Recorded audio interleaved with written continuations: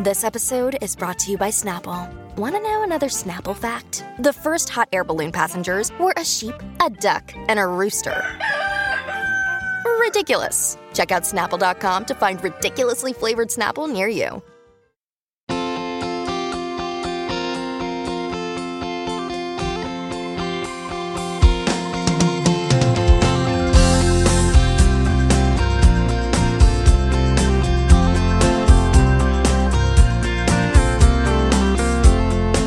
Loud ass Chris, DJ Them Jeans. What's really good? Is that loud ass Chris? Oh, you know, just some December gloom. The last moments of gloom happening. How are you feeling? I mean, the weather's been tragique, but it seems to be it's sunny over here.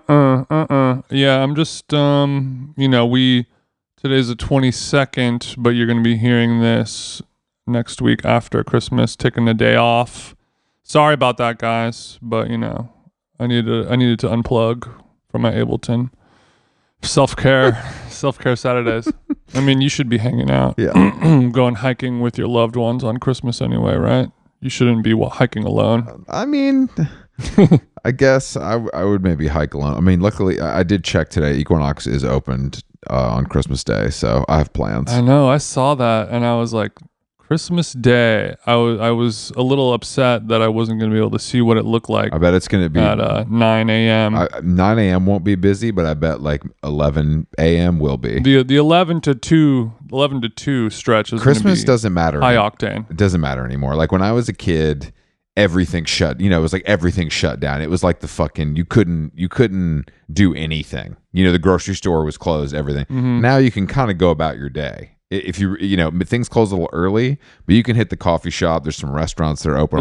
Is that good or bad? Is that better or worse, or are you indifferent on it? No, it's better. It means that it means that Christmas means less, which is what it means what I'm going for. That's what I'm pushing for. It means that you haven't won the war against Christmas, but this is a battle. Yes. For Team Black. This is a W for Team Black. So, I mean, I don't know how much further it's going to go. But I would love for like a full, it's a normal day. Mm-hmm. Maybe you have breakfast with your family if you have to, but then the day continues on. Okay. We all get back to work. We're on the laptop.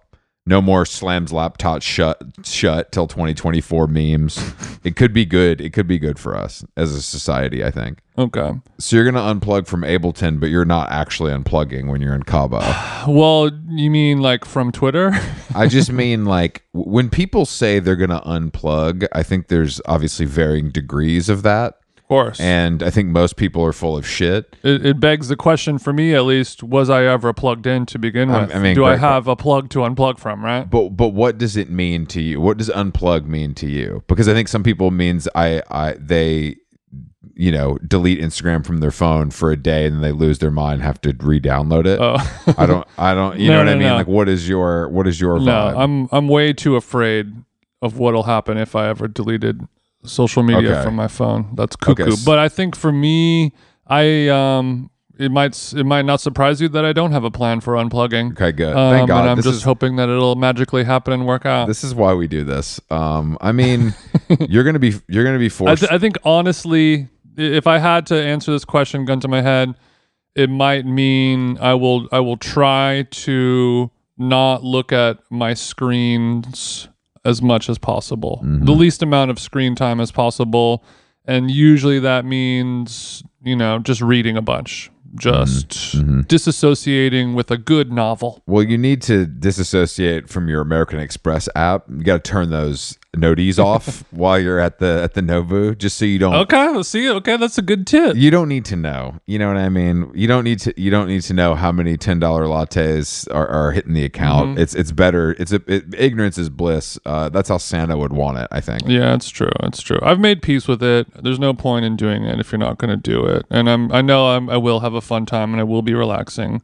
And I do look forward to getting some reading done and just, reflecting. Hey, dude, hey, look, bro, it's cool. Carolyn's not listening to this. You don't have to do this.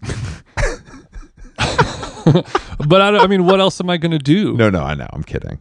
No. Catch up on emails? That's what I would love to be catching up on emails. No, that makes you have the right attitude. You often have the right attitude. That's one of your best qualities, actually. Oh, there we go. I mean, it's a different time of year. You know, we had to drive last night. It was a nice 50-minute drive over to Eagle Rock for a dinner party I had a great time, but I was like, wow, the holidays really suck the fun out of. But I got an update for you so my car came with Sirius XM subscription. I had never really, I'd used Sirius XM before to listen to like Howard Stern or something, but we were listening to it last night and it rocks. It's awesome. Okay. And it's like fun. Are you listening to Andy's? What's Andy's radio station called? Radio Andy? Radio Andy. No, I was listening to John. We listened to John Mayer's a little bit. But then there's several hip hop stations of varying degrees. They're kind of like, you want new shit, we got it. You want the shit when you were on coke in the club, we got that too. You want the shit when you were middle school, we got that. You want old school? Do you want gold school? I recently learned about gold school. Yeah, gold school.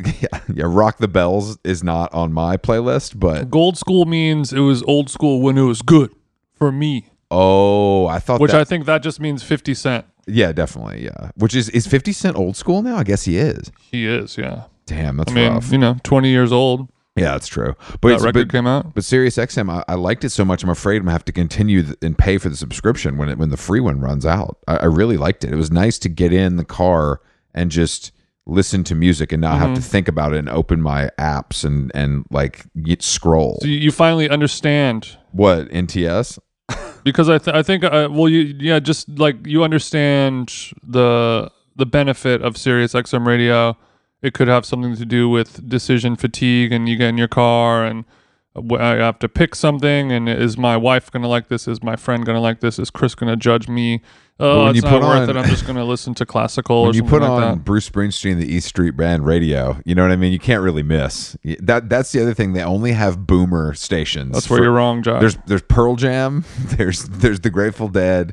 There's Bruce Springsteen. I'm like, damn, this is the most boomer ass stations you could possibly have. But that's who subscribes. I listen to a little outlaw country. John Mayer was playing some Johnny Paycheck on his station last night. So it was I think that wow. Unfortunately it was followed by Ed Sheeran. Try that in a big town. But you can't win everything.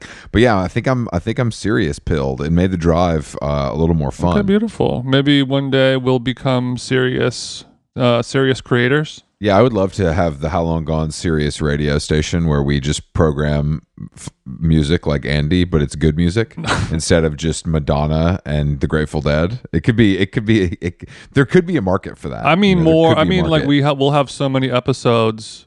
We'll have such a large, deep archive like Friends or Frasier. We'll be able to go How Long Gone in syndication on Sirius. Did you see that headline about Matthew Perry and his OD on ketamine is like affecting the ketamine community? It was like I was like, yeah, you think ketamine's the one drug where an overdose affects it negatively. Fentanyl's like, yeah, shit happens, bro, but ketamine, everyone's like, okay, this is bad. We need to do something about it. Yeah, like I was like, yeah, what do you mean? What? Like that's bad. Yeah, of course it's bad. I was so confused by the whole thing, the way it was worded. Yeah, I mean, maybe it's one of those things where I guess people are upset to learn that a party drug that turns you into a brainless zombie could have negative side effects. Maybe. Well, drug that most people are too afraid to do because a common side effect is entering a K-hole where you're unable to think, speak, or breathe. Yeah, but that doesn't mean death. You know, that's the thing. Death is when it gets too far. A K-hole is over at some point. Death is forever, Jason. You know that. Merry Christmas, everybody. Death is forever. Preach. Death is forever. I might be in a bad mood because I watched Trevor Noah's special on Netflix last night. Oh my God, dude. We watched it too. It is atrocious. Him doing the German accent, like the German accent's it's worse than my British accent. It's unbelievable. There's a lot of German stuff in there. He loves German stuff. He loves. It's weird because I think I watched it to try and study him, and because Carolyn was like, "Why the hell is he so like he's huge? He's playing on this huge stage. He's so big. He's so popular." And she's like, "What? I just want to watch it just to see what the deal is." And we were both just like, fucking shit, bro. Like, I mean, he what is literally going on here? quit doing a TV show because he can make more money doing stand up. Oh, for sure. You know, like that's it's so crazy. He's so bad. It's shocking how bad I it is. think I was trying to look into the crowd, and it's a lot of kind of older people, like NPR. Yeah, for sure. Which is fine. Not necessarily the funniest bunch, but I think the material was really speaking to kind of, I don't know. It was an interesting thing because you hear about comedians, like the biggest ones are the ones who are kind of the dumbest, lowest common denominator. You know, the Theo Vonses and the whatevers, hillbilly, blue collar comedy, all that shit. Trevor Noah is sort of thought of as a smart, intellectual, definitely, well-read person, so he doesn't get lumped into that category. But the majority of his material is sort of scholastic in nature, but it's focusing on like the 6th grade level history. Well, it's all about like the national anthem and like, you know, just like stuff that you learn about in like textbooks in middle school. What it's not focusing on is humor. That's the problem. Is there's not a single joke in the whole thing. There's not even. I didn't even crack a smile. Like it's unbelievable. I didn't know that he was so. He was so kind of reliant on doing racial accents, like white guy, black guy, Irish guy, German guy. I didn't know that either. Asian guy. Like that's like half of his whole. The meat of his act is just doing different voices. It's really, don't watch it. To me, it seemed like it must tickle you to watch it as maybe a youngster. I don't know. Like nerdy 12-year-olds might be like gagging over this. I don't know. I don't think that's who it's for. I think it's who exactly you think it is. Like 44-year-old liberal, like live in a city and think they're a little smarter than everyone else.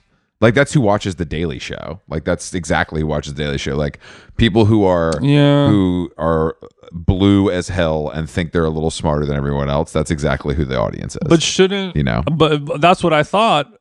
But I'm dubious because the subject matter to me feels so elementary that if I was a substitute teacher in Minneapolis, I'd be like, okay, this is cool, but I need something a little bit more heady, stimulating, intellectual, or something like that. No, I think hopefully they get stimulated other places because they're going to get stimulated by Trevor. That's for sure. All right, we have a guest today, friend of the show, and he's been on before in the early days, Willy Staley. You know him from twitter.com, maybe his work and writing at the New York Times. He's our skate Twitter correspondent, whether he likes it or not. Yeah. You wanna talk about parallel parking in the city of Brooklyn? You got to go through this guy. This is the number one guy for that. He's who you tap in with. He's who you tap in with. So we're gonna get the full Park Slope parking report from him. And you guys stay tuned for that. I know you're biting your nails. Let's give him a call. Hey Jason, we all know there are things in life that you have to compromise on. You're eating at restaurants you don't want to eat at all the time to appease myself and others. But when it comes to your health, there's no compromise. So don't go back to that one doctor who used your appointment to catch up on the latest headlines, their family group chat, their crossword puzzles, just because they're available right now or because they take your slightly sketchy insurance. Instead, check out ZocDoc, the place where you can find and book doctors who will make you feel comfortable, listen to you, and prioritize your health. And you can search by location, availability, and insurance, so literally no compromises here, because with ZocDoc, you've got more options than you know. ZocDoc is a free app and website where you can search and compare highly rated in-network doctors very close to you and instantly book appointments with them online. Just like when I'm looking for new shoes on my sites, you can filter specifically, see which doctors take your insurance, located near you, maybe find a doctor that's far away from you for personal reasons you don't want to disclose. I use ZocDoc, and you should too. Go to ZocDoc.com/howlong and download ZocDoc for free. Then find and book a top-rated doctor today. That's ZocDoc.com/howlong. ZocDoc.com/howlong. How Long Gone is brought to you by Nutrafol. As you know, hair thinning is quite complicated. Like your skin, hair is a reflection of your health. And internal factors can impact the way your hair looks, feels, and most importantly, grows. Nutrafol's whole body approach multi-targets underlying root causes like stress, hormone fluctuations, and nutrient gaps for visibly thicker, stronger hair. Go ahead, give it a tug. Nutrafol is the #1 dermatologist recommended hair growth suppy with over 1 million people seeking thicker, stronger, faster growing hair with considerably less shedding. Thank God. Take the first step to visibly thicker, healthier hair for a limited time. Nutrafol is offering our listeners $10 off your first month's subscription and free shipping when you go to Nutrafol.com and enter the promo code HOWLONG, all one word. Find out why over 4,500 healthcare professionals and stylists and professional stylists recommend Nutrafol for healthier hair. Nutrafol.com, spelled Nutrafol. I got RAF on the nut. .com, promo code HOWLONG. That's Nutrafol.com, promo code HOWLONG. All right, Willie, you're coming to us from the tower. This is an iconic New York background. Roaches some construction and rats. going on. Just classic stuff. Guys eating tuna fish sandwiches on an iron beam. It's nice. Yeah, we've got it all happening. You might even see the automatic blinds here. They're kind of something's moving in the building. Oh wow! So you're at the New York Times building right now in your office, in a office, in a co-working space. In a office, it's kind of. I'm one of the only people on the floor today because it is the Friday before a little break. So I just grabbed the corner office that I think the TV people own. Okay. Okay. Is there an eerie vibe in the office being so empty, or do you normally? Yeah, it feels eerie. WFH. I got really used to this in like around 2021. I was here all the time when no one was really back at the office yet. So I brought a putter, some golf balls, knocked some balls around, made the most of it, and so it kind of brought me back to a period in my life that I only sort of remember because I spoke to so few people. Okay, hold on. So when you bring a 6-pack of Titleist and your putter to the office like a bad boy, are you simply putting a cup down on the floor on its side, or do you have? I want to know how you get that thing past security. I know it's tight down there. Or a green? Do you have a green? Like what? How serious are you taking it? Is there a sharper image, vintage sharper image putting green piece would be nice? Sorry, go ahead. It would be nice. I temporarily had a little green when we worked out of the Time Life building during the densification years. They moved us out of the Times building into Time Life Center up by Rockefeller Center, and we each had our own offices, the editors, which was hasn't been the case for a really long time. And so that's so money. When I had it, I got myself a little putting green. Definitely took a few strokes off the game. And then when we moved back, we went back to open plan, and I think what we discovered is the putting green kind of smelled like it was off gassing the whole time. It was just it was just pretty unpleasant to have around, and so we got rid of it. So I just there's little vents on the floor all around, and the center part of the vent is about the size of a golf hole. Good enough. That's a target. So I knocked a few around today, actually. I would just love. I'm just imagining the owner of the New York Times listening to this right now, thinking about how his precious overhead and office space during these trying times is being used. Well, we're back. We're back now. That's no offense. Yeah. No so if AG is listening, you should know that it's all being put to good use. And maybe I'm on a phone call when I'm knocking the putts around. We don't know. That's true. That's true.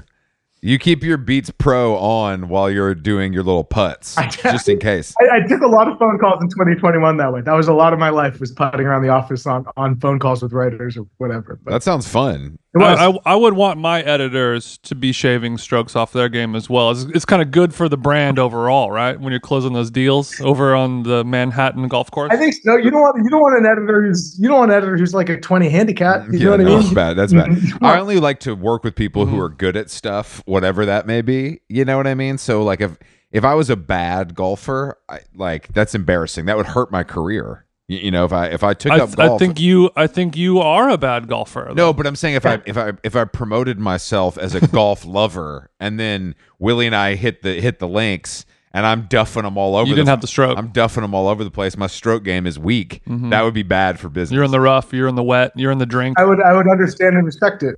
That's not bringing golfer or skateboarder mindset to this. There's a lot of things that have really tough learning curves, and I respect anyone who loves the game. What is the relationship between skateboarding and golf? Obviously, there's the famous Eric Costin crossover from our youth. You know, I think Willie just said it's the learning curve is probably the high.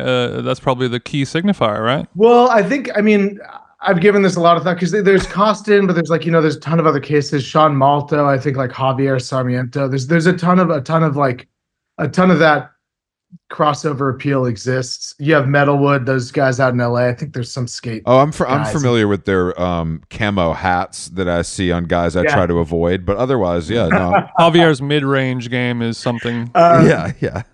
So I do think there are similarities though. I think that it's you against a kind of constantly changing environment, you and your equipment, and your stuff, and there's you get punished for hubris as much as for wussing out.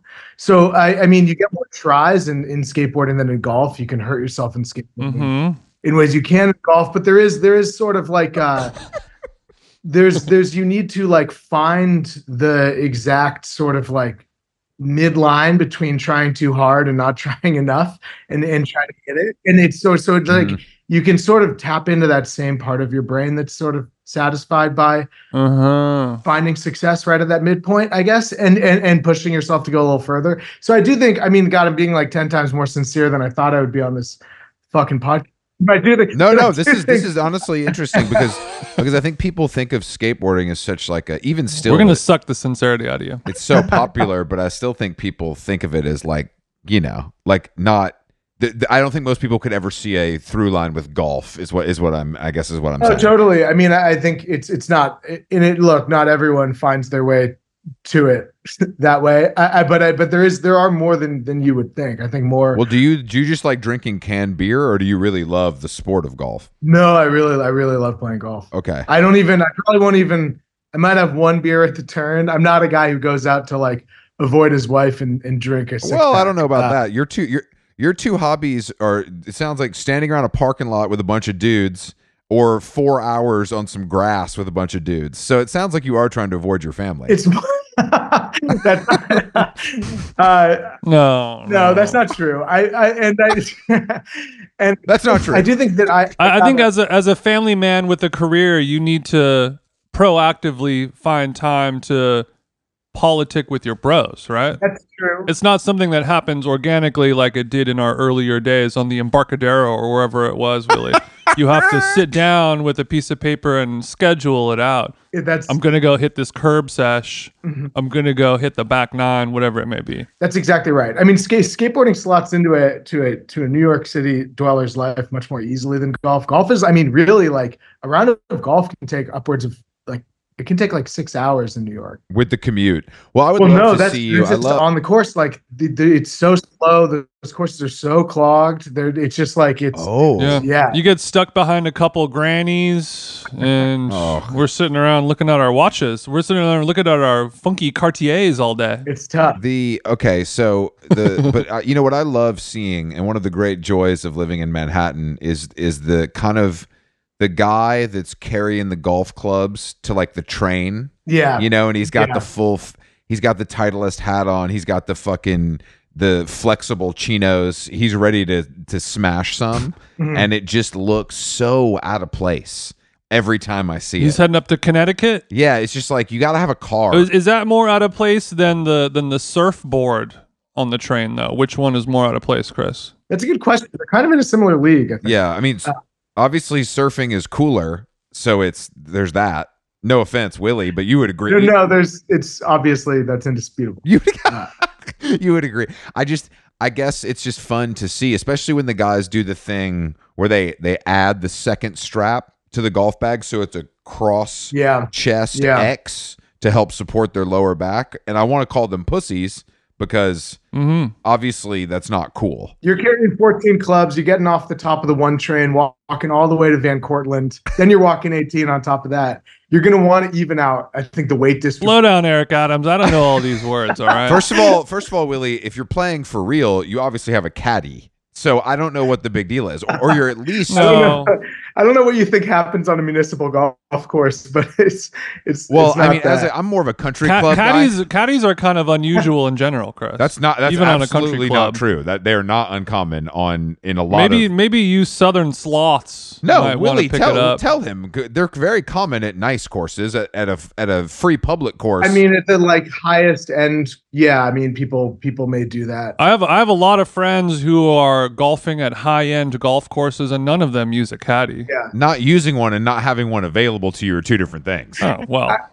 Yeah, you could say that about anything. Well, caddies changed. From what I can tell, caddies are what really can make the difference because you only know so much. You need someone to confer with about the break, the wind. Right. It seems like, I mean, I've seen some golfing documentaries, and it seems like the caddy is the closest person to the golfer. Guy watches one Netflix doc. He knows everything. Huh? He's a real John Daly, huh? Willie, historically the caddy is an important part of a champion's game. I believe that's true. I'm not very conversant in like how pro golf really works, but yeah, sure. You want to talk about pros? Sure, that's one thing. That's like talking about powerlifting and going to Equinox. They're two different things, Chris. No, I agree. Well, I think that the thing not everyone can afford a trainer like you. The thing I learned about golf from watching shows about it is that the guys they're more in shape than I thought they were or they used to be. Like these guys were in the fucking lab like they were a professional football player. Just like skating. Yeah, and that is a nice crossover. Swag. It's true, Jason. Speaking of skateboarding, Willie, we were talking about a tweet that you tweeted a couple weeks ago. You know the one. I know the one. Buckle up. And I think the question that I was asking for our listeners who don't know, you posted a video of a guy attempting a trick, and it showed him fall, fail, bail, biff, slam, whatever you want to call it. How would you call it, by the way? What word would you use? I mean, it was a mix. So it was Tom Knox, this British skater, and there's a clip of him doing. I think it was one of the enders of his most recent part, and it was an ender. It was a hippie jump over a rail, so like his board stays on the ground, he has his feet in the center of the board and jumps over the thing and lands back on it. And then like maybe 5-6 feet later, he ollies like, I don't know, 12, 13 stairs or something. Yeah, he has to quickly land back on a board with the perfect footing to ollie a gnarly set of stairs. Yeah, with like a crack at the bottom, and and so there was a crack. He keeps like he like bails off the hippie jump, or he lands it and he only has a second to decide whether he's even going to try and go at the stair set. Not even a second. I mean less. And so and so you were I listened to this segment. And Jason, you had the complete wrong attitude about this. Chris was, I feel like I told you as much on Instagram that Chris had it. Well, I'm more of a friend to the skateboarding community, which is weird because Jason grew up in Huntington Beach, a mecca for our four-wheeled friends. Well, the question that I was asking has nothing to do with one's relationship to skateboarding.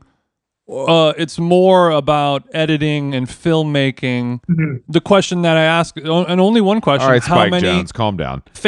How many failed attempts do you show before making the trick is too many? Obviously, at a certain point, if the guy falls 380 times, the video takes 8.5 hours for him to do it. You're going to say, okay, that's too many times. But is there a general number? Obviously, every trick is different. Every spot is more dangerous and treacherous than the other one. But at a certain point, you have to agree you have shown enough failed attempts that I get the point. This is hard to do. And at a certain point, is the attention lost? Are you hurting the fact where you're like, obviously he's going to land this trick and it's going to be cool, and his friends are going to take a board and go like this, woo, woo, and his friend's going to dap him up, and then you know what's going to happen. You know he's going to land the trick, so why do I just show him fall 10 times instead of 38? So, that's all I'm saying. All right, so I mean, there's two things to to address here. I mean, one is that clip you're watching is not in the edit of the video in question. So that was like, it was a special thing I think Thrasher put on Twitter just as a little social video for the heads. It was a for the heads moment. Yeah, and I think it for people who want to see how the sausage is made. Yeah, and the Thrasher does a thing called My War. That I mean, I talked about this. Yeah, I couldn't remember the name of it, right. but I've watched a lot of them. I really like it. It's incredible, and it's a great little video series. And this guy, they track guys who are trying to trick over the course of years or months or whatever, and they return to the spot. That can be pretty long, but the whole point of it is to show how much goes into something you see in the middle of an edit for like 10 seconds, if that. Mm-hmm. Okay. In the edit, you get maybe like 2 to 3 bales, I guess. I don't know. Okay. No more. But this Tom Knox video, I thought it was, and this is what I said on Twitter, I thought it was great because Tom Knox, the way he skates, he's a Londoner. London's not exactly like, if you put like Los Angeles at one end of the spectrum of skateability, like London would be like way far over here. Right? Cobblestones, mud, rain, puddles. Yeah. The weather's bad and whatever. It's just like, there's just a million reasons why it's tough. Paris isn't even like that. There's European capitals that are great for skateboarding. Mm-hmm. So anyway, London's terrible for it. And he like finds ways to challenge himself in the environment. So sometimes I think his skating can shade a little bit almost like kind of weird to watch. This year it did in particular, where you're like, I get that was really hard, but like, I didn't even see what went into it. And it's just so weird, the thing he's doing or the thing he's trying to skate. Mm-hmm. That hippie jump to ollie was like really just, you see it in the video and it is impressive, obviously, but it was like, it really, like the number of different bails and the different ways he had to bail did clarify just how insane it was. So I found it very eye-opening, actually. I mean, just as a person who edits for a living, these are the philosophical questions that enter my mind when I'm watching something like that. You know what I mean? It can. Look, anything can go on for too long. But knowing that wasn't in the official video, that makes a little more sense. Oh, you mean me, Jason? I meant you editing the podcast. Yeah, I mean, I wouldn't put them in. We don't put bails in the articles. That's the whole idea. Yeah. He's a sick editor, bro. He takes out all my bails. It's so sick. There's no slams in my story this week. I do take out all of his bails, but it's important to leave 1 or 2 in to keep it natural. Otherwise it'll have too much of a sheen and polish to it. Like an Amish quilt, kind of. Yeah. Exactly. Yes. I wanted to pull up a couple tweets of yours since you are a tweet master. Oh no. So this one, because we're both huge fans of your Twitter. This is not a roasting or a skewering. Don't worry. Okay. You have thought-provoking tweets. The things that it do to our minds. Okay, it's true that none of your Instagram followers want to sublet your apartment for a week. But if there was a searchable platform that could connect people who have temporarily available housing in New York with people looking to visit New York, I think that would be great. Okay, and I was asking you, I wanted to know, I mean, obviously I read that in a sarcastic tone, and this tweet could be sarcastic. My mind is wondering, are you alluding to the obvious app known as Airbnb, where you can conduct this business separate from Twitter? Or is this a general plea or desire to create a newer, better, more specific app for this specific type of Greenpoint subletting? Can you watch my cat for 4 hours while I go to the dentist or something, Now you live in Highland Park or whatever. You don't know about this, but in New York, Glendale. Sorry. And I have been to New York. It's the Armenian Highland Park, just so you understand. Got it. Okay. It's very nice. So in New York City, there's a couple things have happened with both short-term rentals and the hotel market that have been kind of disastrous. They basically made Airbnb like all but illegal in the city. Thank God. Ban it. Put them in jail. Lock them up. Okay. At the same time, there's an old De Blasio era regulation to like make every single new hotel has to go before the community board. That was sort of like a thing the hotel workers union lobbied for. And I was wondering how long it was going to take you to bring up a union, but go ahead. I'm a union man, all right. So, but that is the reality of the situation here. And so, None of this is making the final cut. None of this is making the final cut. these two things, these two things came online kind of simultaneously, and so now there's no Airbnbs, and hotel rooms are like $900 a night. Like it seems like it'll be cool, like temporarily getting like dinner reservations around the holidays or something. Things like that will be easier in the short term, but I do think in the long term, making it so that it's impossible to do tourism in New York City could wind up having some net negative. Is bad. Okay, that could be. So this was a genuine plea for a new novel system because you see a hole in the market for it, and New York has famously been a real us versus them. The locals hate the tourists, and don't go to that part of town. That's where blah blah blah tourist trap.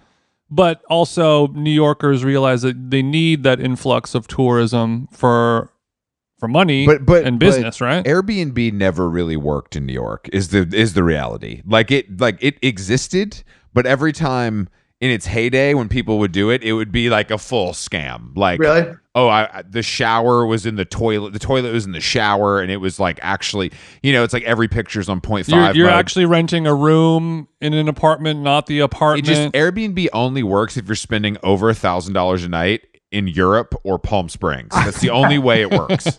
Everything else, it's a fucking dump. And we haven't even got to the toilet cams yet, Willie. What do you think about toilet cams? He's a fan. Toilet cams? People have cameras in toilets at Airbnbs? Don't play dumb with me. Yeah, the kind of Airbnbs that you're staying at, if you're spending $200, that's what happens. They're going to get a pound of flesh somehow. I was going to say, I've had some good affordable Airbnb experiences still in the last. It's going to cost. Well, I think the real beef with make sure you get a wax before you check into your next one. Yeah. That's all I'm saying. I think the real issue with Airbnb is that the owners began to demand a level of cleaning that made it not fun. It was basically like, well, no, I'm not. I could stay in a hotel for the same price and have room service and the bed made up every day. Why the fuck? I'm not taking out the trash. That's your job. Yeah. And then there's a cleaning fee on top of it. I mean, that stuff is obviously outrageous, and you should probably just. I bet if you just hotel the place to clean, it probably ends up being okay. We only stay at hotels. Where I might never stay at an Airbnb again. I might never. I just it's a hotel and restaurant podcast. But it is. But I just hate the idea of having to and airport. The idea of having to meet a stranger to like talk about how to take care of their house. It's like, I mean, nightmare. You typically don't do that. You punch in a little key card. Well, now you do, but back in the early settler days, you would have to like meet someone. Back when Lyft had a mustache, you know what I mean, brothers? Exactly. My wife and I stayed at an Airbnb like cottage in Montana once, and like the guy wasn't around. We checked in, and then he pulled up like pretty drunk and had like was open carrying, and we like had to talk to him for quite a while. The best way to learn a language?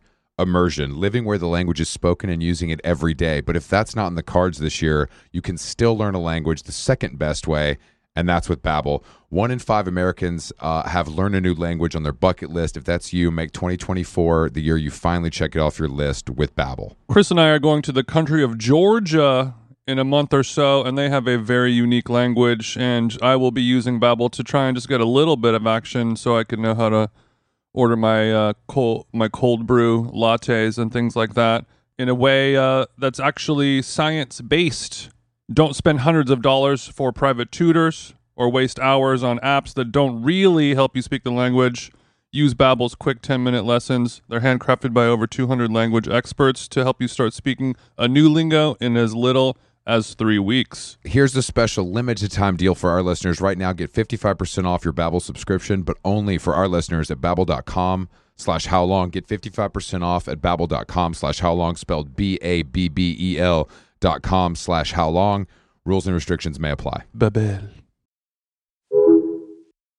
As someone who comes from an open carry state, you have nothing to worry about. That's just a guy exercising his rights. It's nothing. He's not looking to harm anybody. He's just you don't hurt me, I don't hurt you. He was like a cougar nearly killed my son or something. He had all the shit to say, and it was interesting. So he had to kill coyotes on his land. Whatever you want to call them. Yeah, cougars. Do you have I guess there's that couch surfing app, which is sort of a little grassrootsy still, and it removes some of those cleaning fees and things like that. But have you put any thought into what this service or app might be?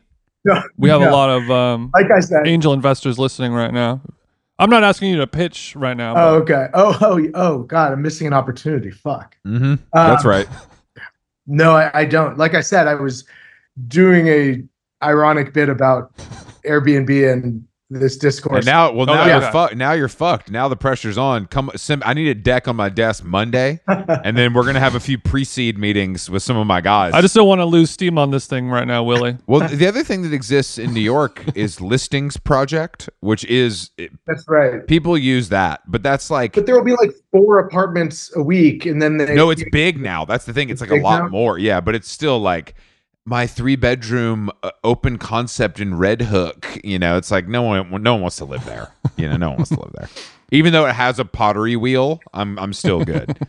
Red Hook's all right, dude. I guess you don't really cross the bridge much. Red Hook is not all right. It's the middle of fucking nowhere. It's not. It's like it's Gowanus. It's like I don't need to ever go to those places, and you know that. You don't need to go there either. You don't need to go there. Unless you host a scripted podcast, there's no reason to spend any time in those cities, right?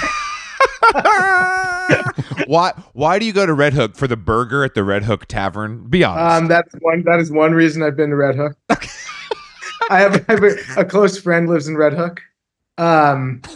Sonny's Bar, which I actually really only like in theory and not in practice. Okay. But there's Sonny's. Mm-hmm. I've heard of this, but how good is this burger at Red Hook Tavern? Because I have heard lore. It's quite good. It's like it's a very if you're gonna spend $30 on a burger, you might as well do it. What kind of burger are we talking about? Classic, smash? $30. Does it take the trash out when it's done? What do they give you for 30? This sounds like an Airbnb cleaning fee, Willie. I think it's like 28 or $29, but it's like a And you gotta tip them. it's a it's a thick burger. It's thick. Yeah. Yeah, it's got like just a bunch of raw onion on it, maybe under it. Mm-hmm. Some kind of like house-made cheese situation. Mhm, It's very simple. Okay, so the patty speaks for itself. This Red Hook burger, I'd like to give it a try. It's good. It's good. Go there with some friends. You have 2 martinis. You have a cheeseburger. You're leaving happy. You go to Sonny's Bar and you say, I think I like this place. You don't actually have a good time. That's a good night out in Red. I like. Okay, so the night in Red Hook sounds great, except for the hour to and from to get there. That's the only issue I have is the commute. I could be in Connecticut. That's the you problem. I guess. Yeah. I it's not that long. You pull up the app, car, 12 minutes maybe. Oh, I thought you. So you're not driving the VW over there and getting kind of parking because you're having a couple with the boys. This is not. Yeah, I'm having a couple drinks and out for dinner. I'm the VW stays at home, and that's precautions and other legal concerns aside, the parking would just be a fucking nightmare. Sure. It's more of a parking issue. It's not drunk driving you have no problem with, and I understand. I don't either. If we were to set those aside, which I wouldn't, the parking would preclude the possibility. Yeah, I mean, getting a DUI in New York, that just feels. You have to try. I do think you would have. Yeah, that actually is funny. You have to plow into 6 parked Getting cars. a DUI here in California, it's a rite of passage. Yeah, I was part looking of the culture. for a parking spot by my house the other day, and I was like crossed a quadruple yellow line and like did a 3-point turn in the middle of like a slightly busy street. And as I was turning around, like doing the reverse part of the turn, I saw just a cop car right there. Like I was doing it right in front of them, and it didn't even flash me or anything to be like, I can get you in trouble for this. They just waited patiently for me to look in New York City. Unless you're a poor child trying to jump a turnstile, the cops aren't doing. They're not doing much. They don't give a shit. They don't really give a shit. It's hard enough. Yeah. They only want to police those who don't need to be policed. Is the issue? They're experiencing millennial burnout, I think, at 1PP in a big way. I brought that up because I read that they spent $180 million on like policing the subway this year or something, and it was like up by like it was like a percentage that I can't name the amount it went up this year, and it just seemed really egregious. Yeah, I mean, you see them around the things. They like to look at their phones a little bit, kind of like we all do on the subway when we're standing around this platform. But it's a little different. It's a little different when you got a gun on you. You know what I mean? Yeah, like you can't look at your phone when you're like waiting tables. You know, like yeah, like if you're waiting tables, your manager will swing by and give you the old "if you can lean, you can clean" kind of talk. But you have a gun, and the power to use it and to put people in jail. You can kind of kick it on the phone. You can ruin my life while you're on Tinder. It's crazy. Yeah. That's absolutely crazy. You could put me in jail. I've always wondered about the possibility of cop Twitter, which would be like if there's their own. Ooh. If they have their own world. What if cops? Yeah, they probably have a great NYPD Slack channel that's super active. I'm sure. Yeah, it's called Truth Social. It's very well, speaking of parking, the parking spot, did you drive your car to the office right now? No, I'm in the middle of Midtown Manhattan. I took the subway. Okay. So the parking so your car is parked in front of your house right now. I actually found a spot. I repatriated it to the block last night. I found a spot on the block. Okay. That's big. And how would you rate this parking spot on a scale of 1 to 10 compared to where you normally park on a normal basis? This is like a 9 and only not a 10 because it's right where my car was first, I should say, vandalized by a lunatic person.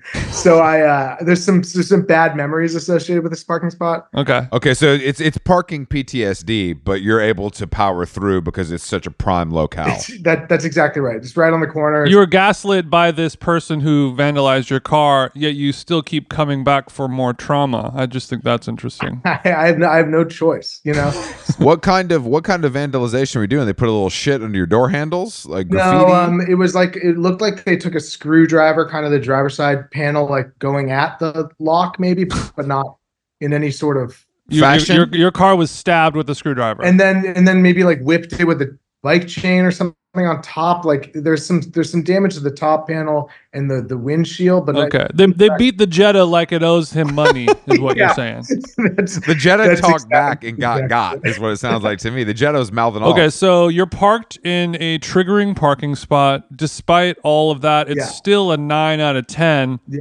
How long will you leave the car parked there because it is such a good spot? Well, that's another great question. They had a whole Seinfeld episode about this. So it's a Tuesday spot for alternate side. So that means I missed the holiday alternate side, right? There are Monday spots across the street. That's another reason it's not a 10 out of 10. It would be a 10 out of 10 if I had a Monday across the street, but I have a Tuesday. That's like your parlay hitting. I have one of the hardest blocks to park on possibly in America because you can't leave it. The ASP move is that you leave it like just double parked and you can come back to it after they clean the street. But for my block, a bus route goes down it for 1 block. So you can't double park. So you've got to go find another spot. And to circle the block, there's 5 lights. I won't explain why because it will narrow down where I live. But there's 5 lights to circle the block to get back. So if I see a spot open up, it's like it could be like 10 minutes to get back around. So you have to put a lot of thought into this. Yeah, it's really one of my kids kind of here and parking, moving the car is like kind of right around. Can I ask a question? Is this kind of your thing or does your wife participate as well? That's another great question. My wife does not participate very much in the car. That would be, I couldn't possibly ask her to. I think that it would be, it would just be, it's just there are lines in every relationship, you know, and I think like we have to, we just have to understand and respect this. Okay. So she's like, your things are parking the car, playing golf and skateboarding, and she has her things, and you guys you're able to live a life that way. Is there a situation where maybe we could hire a hypnotist to get you to get rid of the car? What's it going to take? Is there a way that we can free yourself from the shackles of the Passat wagon? It's a Jetta. I just want to be clear about okay. It's the smaller sedan. And okay. You could have lied to him. Passat's a little bit more expensive. This is not a car you look at and you think, wow, that guy's impressive and must have a nice life. Mhm. You look at it and say, Yeah. that's been vandalized a few times. It's not screaming corner office. This guy definitely does not putt Yeah. at work. So I mean, I the thing is, I need the car. But do you need it? Is this a dad excuse? Do you need it for work? Do you have to deliver the paper yourself, or do you just edit it? So I use it to, for example, go to the beach with my family in the warm months, to go on upstate vacations with my family, to visit family that live in the Northeast, which we have some of.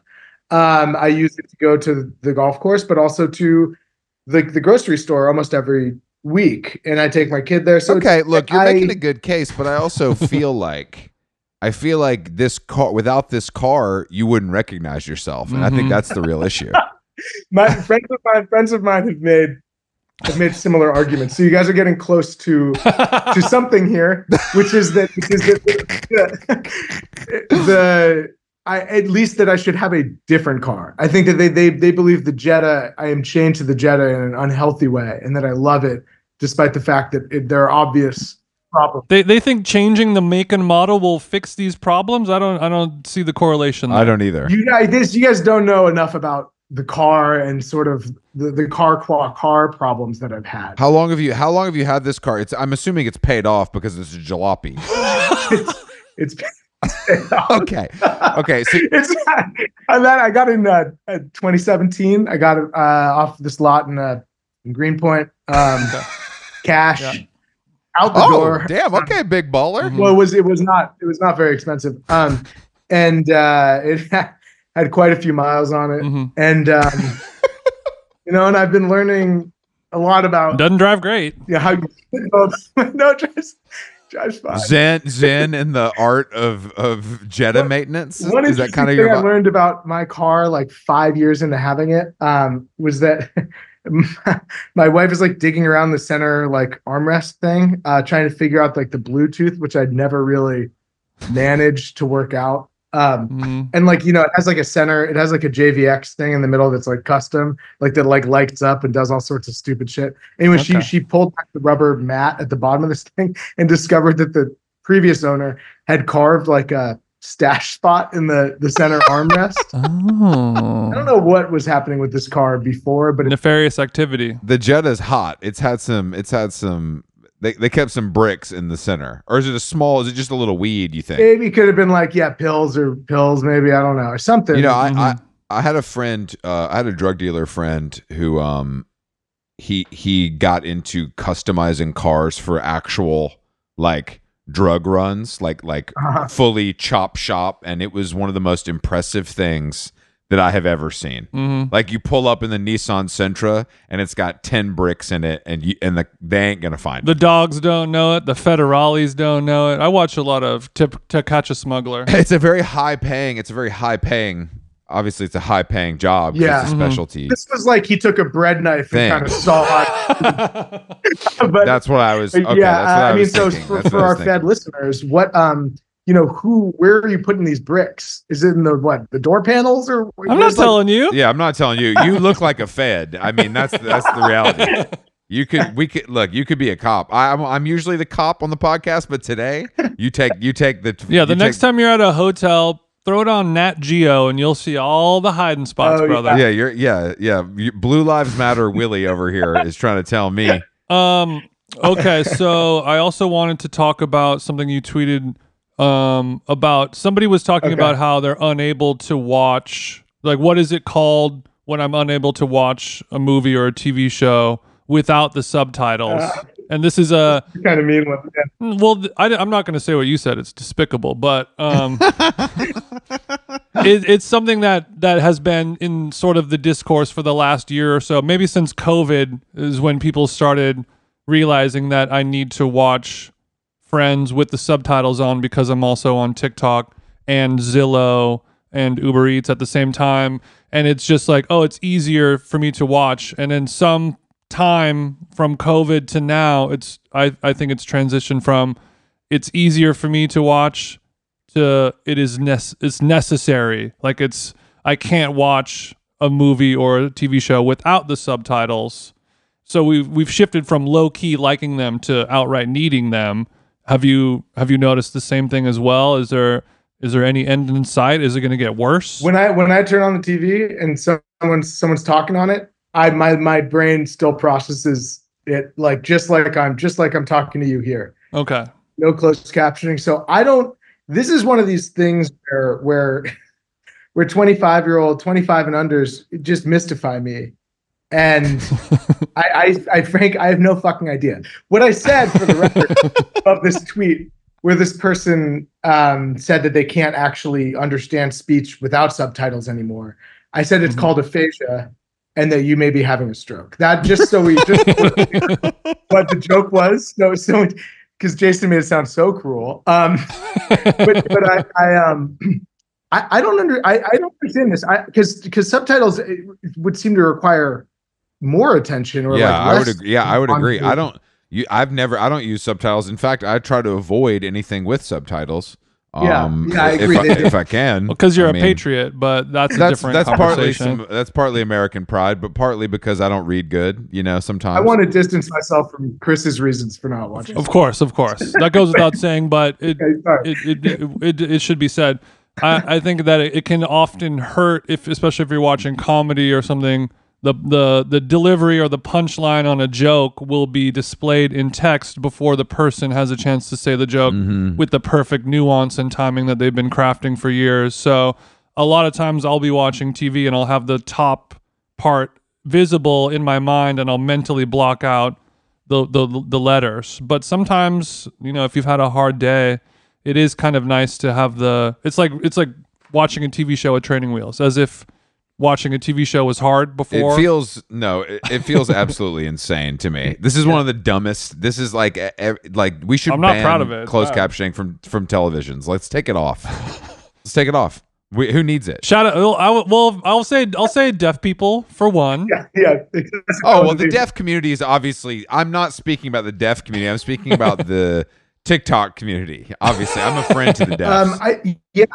I do always wonder, if you're watching a foreign movie or something with subtitles, I feel like you are not appreciating the subtleties of the performance. Definitely not. I do worry I'm missing something. So it really surprises me that someone who is able-bodied, native tongue, all this stuff, putting on fucking to understand exactly what Ross and Rachel are saying to one another. That seems. I don't know. It makes me worry. But you're right. When I watch, obviously my French, art films, and there's a lot of nudity, which is cool. There's smoking and stuff. I am missing, I think, some of the nuance of the performances because I'm having to read the drivel that they're saying to each other when really those films are about the beauty and the cinematography. And that you make a great point. Yeah, to me, it's kind of like when people play video games and with the cheat code on the entire time.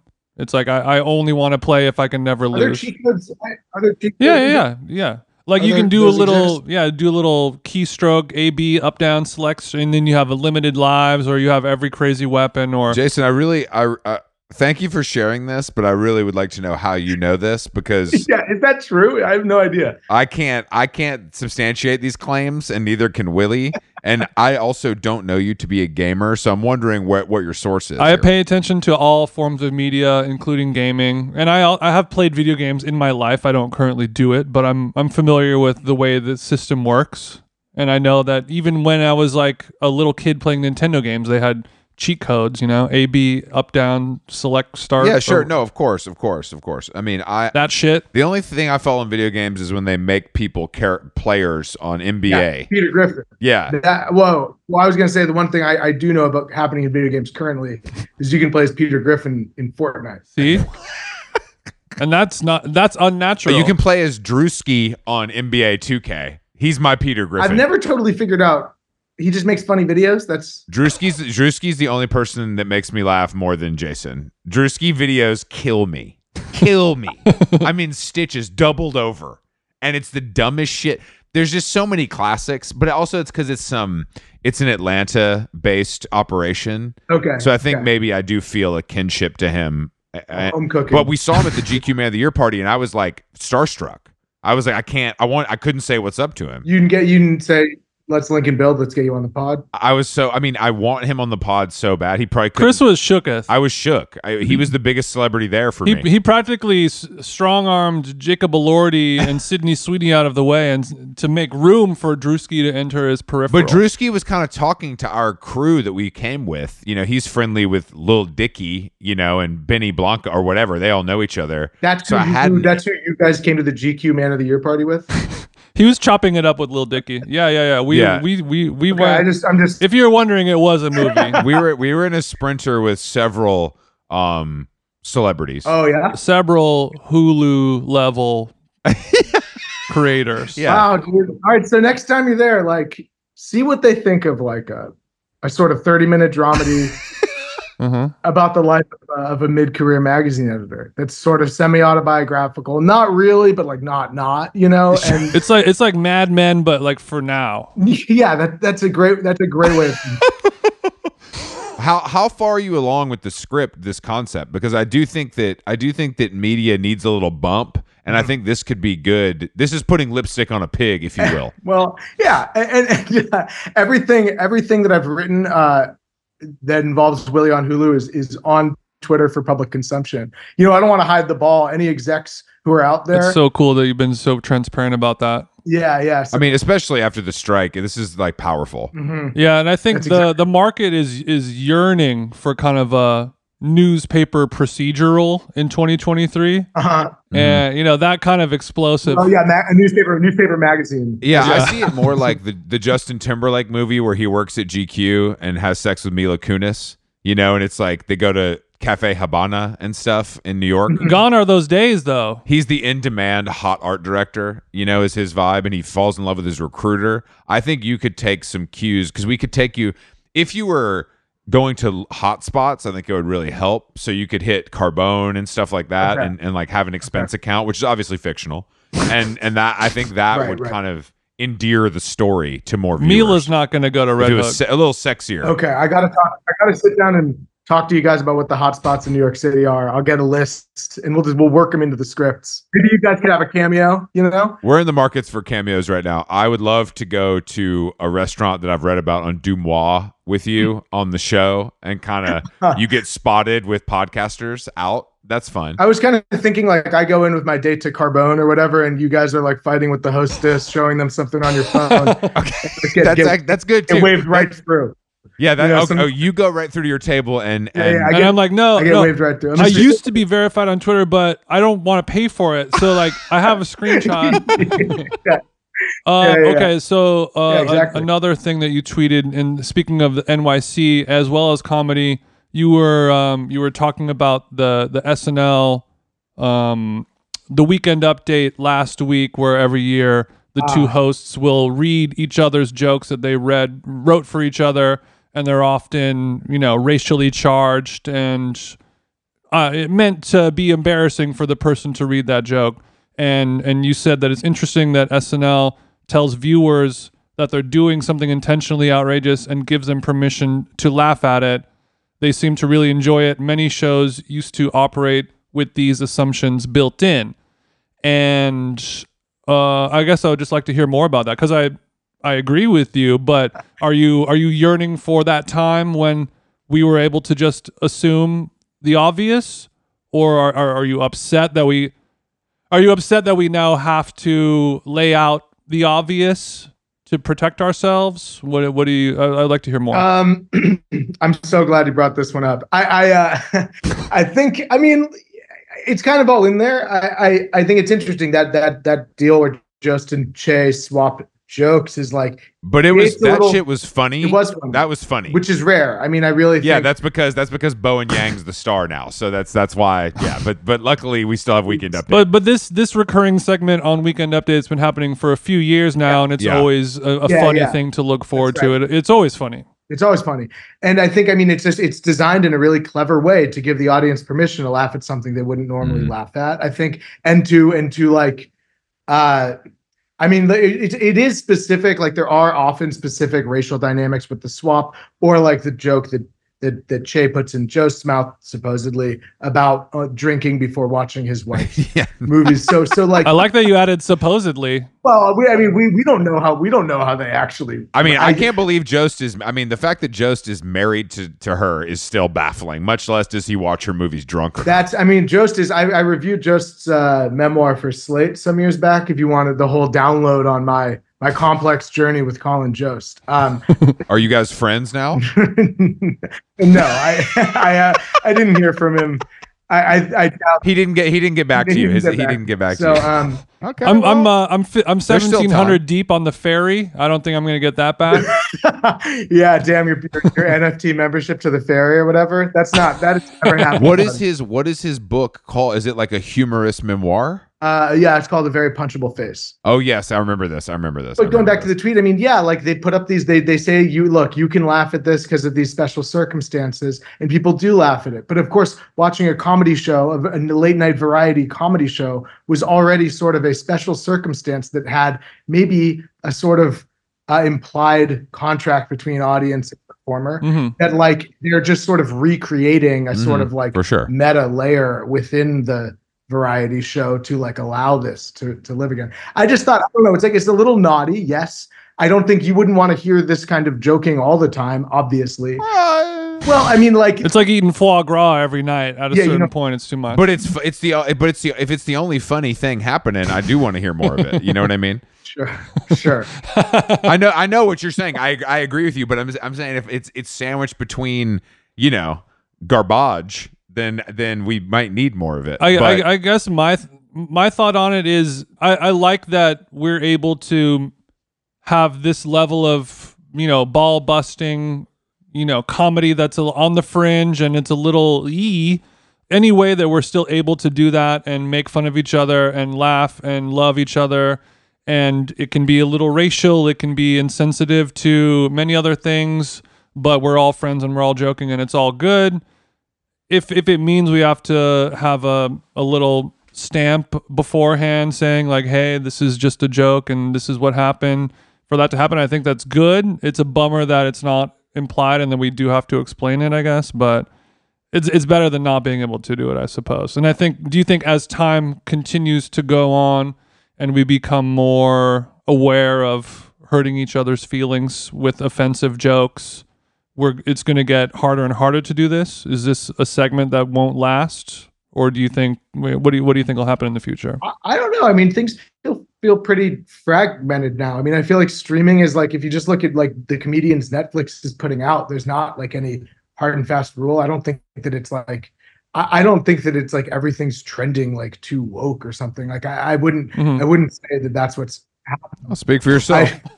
But I mean, I think that it's like Netflix put out specials by like, for example, like Shane Gillis, the guy who was canceled from SNL, who was fired, I should say, from SNL, for comments on his podcast, and Stavros Halkias, a guy from a podcast that's like pretty out there. And so I like that. I like that you won't say the name of the podcast because it wouldn't be printed in the paper. I've never heard of it. I've just Yeah, sure. You've never heard of it. Yeah. It's kind of out of your zone. Yeah. So I agree. I think that honestly the protest would come from inside the house before it would come from anyone like at the network. Like I feel like other cast members would be like, that's actually offensive before it would be like an outside person potentially saying that. But I think it's for stand-up, it's a little different. For some reason, stand-up shows still get to operate in their own little special world. But do you think Netflix would have like a TV show, TV series, or a film that had that level of potentially offensive stuff? I don't know. No, I think they definitely would. I feel like tons of people, like there was a moment when like all this stuff was being renegotiated, and I think a lot of smart people have been thinking how to like, well, how do I accept this and move past it? And how do I make art in this new context and not be totally beholden to discourses I may want to question or whatever. I mean, I think like think about like the White Lotus season 2 or something, which like takes in everything about sort of like social justice-y discourse and has a ton of fun with it and like makes fun of different characters different ways and doesn't feel at all beholden to these to these discourses or whatever, and like isn't offensive, but certainly doesn't seem like afraid of causing offense. I don't think like that's sort of narrative that like we can't joke anymore is totally oversold. And I didn't mean for my tweet to like sound like I was saying that. I do think that like specifically with SNL, which seems like it has a hard time finding what like the mass audience thinks is funny. It's like, well, the like the naughty thing actually seems to play a little bit. And this is, and everyone understands what's going on there, and they trust you guys. And I just think that there's, it was like, it's unusual to see something that you would normally think would be offensive taken out of that anyway, I made my point, but I do think that like, all of which is to say, I think people are like, comedy is always about navigating social mores, and there's like sort of novel ones bubbling up, and it might take time to figure out how to navigate them, but people are, and all this stuff I feel like there's a lot of good stuff out there these days. So I don't think that we're like trending in a direction where it's all Hannah Gadsby. Okay. You know? Sure. Wow. One of the most cursed of all time. I guess one last question. You are a tried and true Twitter user. Are you, in the last year now that Twitter has taken a shit and turned to X and seems to be going down the drain more and more, are you staying strong? Jason, you sound like the woke mob now, but go ahead. Well, I love Twitter and I use it every day, just like Chris does. Chris and I are both holding. We're going to go down with the ship if it does go down. How have you thought about your relationship to this platform in the last year? Well, I wrote an article for the New York Times Magazine back in the winter spring. You can check that out, called "What Was Twitter Anyway?" About 8,000 words on this, and 8,000. We don't got that kind of time. Can you summarize, please? It's a little bit. I mean, but a lot's happened. A lot's happened since then. I just wanted to plug your audience. I will listen to that article. It's about an hour, I think. So anyway, it's I do think it's gotten worse in some ways. I mean, it continues to kind of empty out. The ad situation is like kind of egregiously bad in a pretty obvious way. Not only does that indicate problems going forward for like cash flow for the X business, but also it just makes it kind of unpleasant when you see the same weird bra ad like every 3 tweets when something misfires. And so that's unfortunate. I think I tweet less than I was. Like when I wrote the piece, I kind of tracked my output to like make a certain point about how there's a very small tranche of users who really generate what seems like reality on the platform. And so I was really paying attention. I was tweeting per day, and I looked back at it recently. It's substantially higher than like what I'm up to these days. Because it seems like there's less happening. Plus there's all the egregious kind of just like accounts like fucked up videos, and they're like, want to see a guy get shot in the head when he tries to rob a liquor store, and you're like, I mean, not really, but you might end up watching it. Your for you page is twisted. Wow. No, that's everyone's. That's everyone's. I don't see that. I've never seen a video like that. I'm not exaggerating. Oh, really? Never seen it. Interesting. Never seen. That's what I'm saying. I have a great experience every day. I hit the for you. I hit the following. It's all fun and games. And everybody's just complaining about nothing. It's all good, except for the ad thing. I'm saying the lack of ad revenue is going to be a problem. That's the only thing I foresee really taking it down. Elon has a high risk tolerance, so I mean, it's very possible.